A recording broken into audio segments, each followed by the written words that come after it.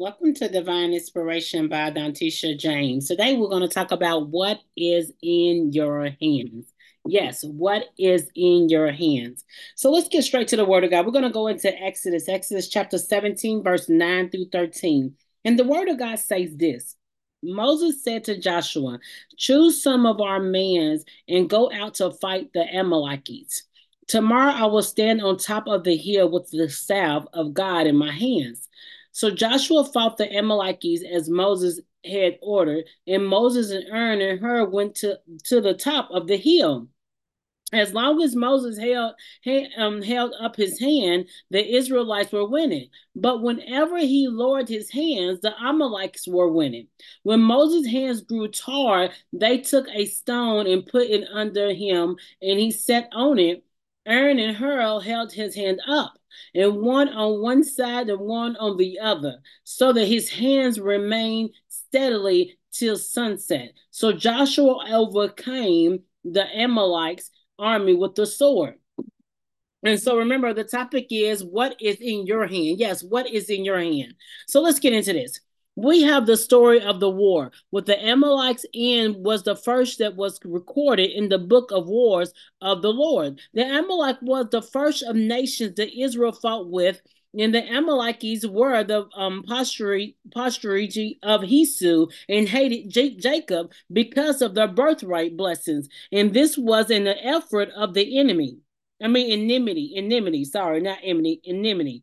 A malicious that ran in the blood and perhaps was now experted by the working of the promised towards and accomplishments.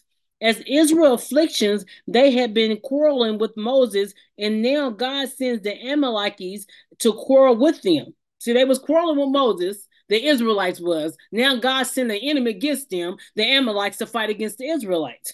It's so amazing. See, it's why you don't want to mess with the children of God. You don't want to mess with God's children who has been anointed. See, when God's children has been anointed, they are ordained, they are set, and they are on fire for the Lord Jesus Christ, in their spirit is upon them. So you don't want to mess with God's children because you don't never know what will come against you when you mess with God's children. So you want to just really, if you got an issue with God's children, just pray about it, talk to the Lord about it, let God deal with his children. Let God deal with his children because he will.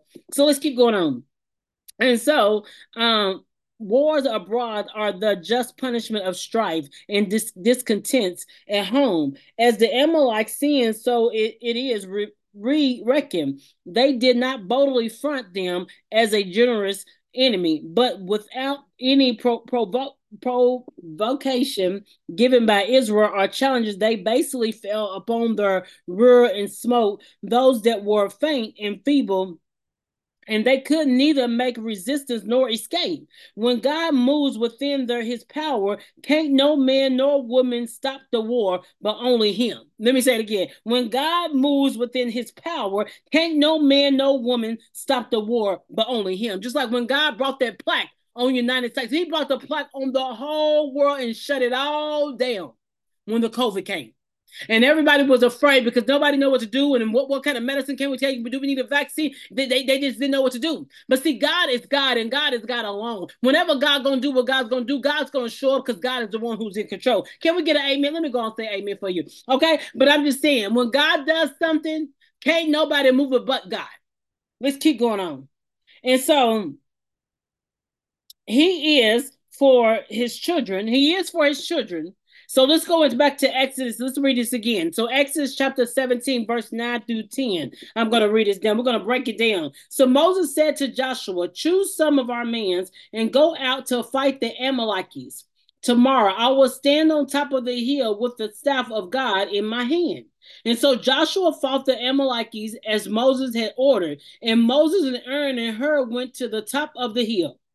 And as Joshua was being obedient to his leader, Moses do what he had asked him to do. And so you got to understand, before you become a leader, you got to ask yourself, what have you done to be obedient to a leader that was in front of you? See, it's easy for us to all say that we are a leader, but the question is, can you be a servant? Can you be a servant and let somebody lead you? And see, because if you can't be a servant, let somebody lead you, and you just want to boost about yourself, you just got your pride. You full of pride right now. Because usually to train to be a leader, you got to be a servant first. And see, I understand about being a servant because I was a servant towards a pastor. He was a pastor, and I was his servant. He told me to go do something in the church or go clean something in the church. I had to go do it. He told me to go do this and go do that. And whether I like it or not, it was my job to do what he has called me to do because I was in internship as a minister. But let me tell you something: a leader is not a leader until they start serving. Let me keep going on. All right, let's keep moving on. And so Joshua was nominated commander in chief in his expectations that he might be trained up to the service he was designed for after the death of Moses and be a man of war from his youth. He was getting trained under his leader about Moses and learning how to become a man of war. Can't nobody be a leader if they are not willing to be under another leader and listen to them in their directions and their guidance and their correction.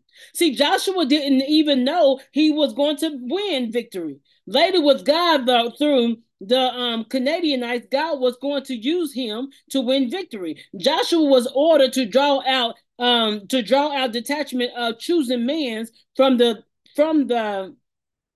thousands of Israel and to drive back the Amalekites. You got to know who is for you and who is not for you. As a leader, there will be people against you, but they are around you, and there will be people who agree with you as long as you live in under their expectations. And then you will have a few, not that many, that will be with you just because of who you are, and they won't go anywhere. Moses knew that Joshua would know who to pick and who was sold out for God and his commandments, because Joshua was a servant. He was a servant to Moses, and Moses was his leader. So Joshua knew who to pick because Joshua was getting trained. Joshua didn't even know he was getting trained as a servant. He was just doing what Moses told him to do. He was being his assistant. Whatever you tell Moses to do, I'm going to do because God is with you and I'm going to be obedient. So Moses knew that he could count on Joshua, and he knew that Joshua would pick the man that he needed to pick, and Joshua was going to be the leader next because Joshua was getting trained for it. It's so amazing how God's children don't know who they are. Don't know who they are till God reveal who they are. Like he revealed Moses who Moses was. Moses didn't know who he was. Just like King David. King David didn't know he was going to be a king, but he was. He was a shepherd boy, right? He was a shepherd boy. And Moses was he was learning how to be a shepherd himself. Because the first when Moses was born, and he was born wealthy, rich, and he learned how to be like the Egyptians. And then God had trained him to learn how to be like a shepherd. Oh my God. Sometimes when we get fall down to the shortness and we get real low, like a shepherd, look like we ain't nobody, look like God forgot all about us. That's when God is changing us. God is molding us and making us be who the man and woman that he created to be. Oh, I love that our God created us to be victorious on this earth with him. Oh, I love my God that he created us to be more than a conqueror on this earth. I love the God that we serve because we are overcomers by the blood of Jesus Christ. Come on now. Let me calm down. Let me calm down. Okay, so Moses knew that Joshua would know who to pick and who was sold out for God in his commandments. Let's go back into the word of God. So in Exodus chapter 17, verse 11, it says this: as long as Moses held up his hand, the Israelites were winning. But whenever he lowered his hands, the Amalekites were winning. By holding up his hands to the Lord, Moses reveals his dependence on and faith in God. Israel's strength and victory lay in a continuous posture of dependence, trust, and faith in God, demonstrated by Moses uplifting his hands in the intercession. Whenever Moses intercessions warned, so did the flow of God's power on behalf of his people. This divine principle continues to operate under the new covenant. If we fail to call upon God daily in prayer, then the divine life and protection and blessings and grace will begin to cease its flow towards us. Our only hope of victory lies in continually approaching the throne of grace through Christ Jesus, that we might receive the power of God and grace to help us in the times of need. Our world is in desperate need. Let me say it again. Our world is in desperate need. Many people are back into the hospital and ICU fighting for oxygen wars. If we don't humble ourselves under the mighty hand of God, we all will be defeated by the enemy. We are nothing without God. How do we expect God to move when we come into his presence with no repentance, with no worshiping, bringing our flesh carnality to our holy God? Let me say it again. How do we expect our God to move with no repentance, with no respect, no honor our heavenly Father, and with no worshiping him? We come into him with our carnality self to a holy God, a faithful God, a righteous God, a obedience God, a God who's an everlasting God. Come on now. If you want God to move in your life, if you want God to show up in your life, we got to humble ourselves. We got to repent of our sins. We got to talk to our Father. We got to worship him. We got to praise him. We got to give him honor like we give our parents honor. The Bible tells us to honor our mother and father in the Bible. Do we not expect to honor our heavenly Father who created us? You don't come to no holy God just to any way you want to come. Then if you new to it and you don't know about God, and God knows that we still kind of ignorant about him and don't really know that, have that much really lack of knowledge about him, he understands that. But hold your brakes. If you've been into believer at 20 or 30 years ago and you think you could come to God just like that, you better get it together. You better get it together with the power of the Holy Spirit, because you can't come to God just the way you want to come in your carnality self. Oh my God, let me keep going. So let's keep going on. And so, a holy God who is tired of all the evil and wickedness. It is time for us to stop pretending like we are right when our nation is under a spiritual attack. Lift up our hands and worship the Lord. Lift up our hands and depend upon him. Lift up our hands because he is worthy to be praised. Lift up our hands when we pray to our Heavenly Father. Seek our Heavenly Father. Knock on his door. Keep asking for him because he is there for us. But if we don't do that, we can't get no help from our Heavenly Father. And we can't keep on blaming stuff on him when we really ain't returning from our wicked ways. How do we expect for us to change and God to move in this nation if we're not in prayers? What is in your hands? That is what is in your hands. Prayers in your hands. Communications in your hands. The word of God can be in your hands. What is in your hands? You got more than enough. If you just humble yourself, we got to humble ourselves as a church. We are coming against the King of Kings and the Lord of Lords, the Alpha and Omega, the beginning and the end. There ain't no God like him. There ain't no God before him. And there's definitely no God after him. Let's get back into the word of God. And so in Hebrews chapter 7, verse 25, it says this: therefore, he is able to save completely those who come to God through him, because he always lives to intercede for them. And so Christ lives in heaven in his Father's presence, interceding for each and every one of his followers according to the Father's will. Through Jesus Christ's ministry of intercession, we experience God's love and presence and find mercy and grace to help us in times of need, in times of temptations, in times of weaknesses, in times of sin, and in the times of trials.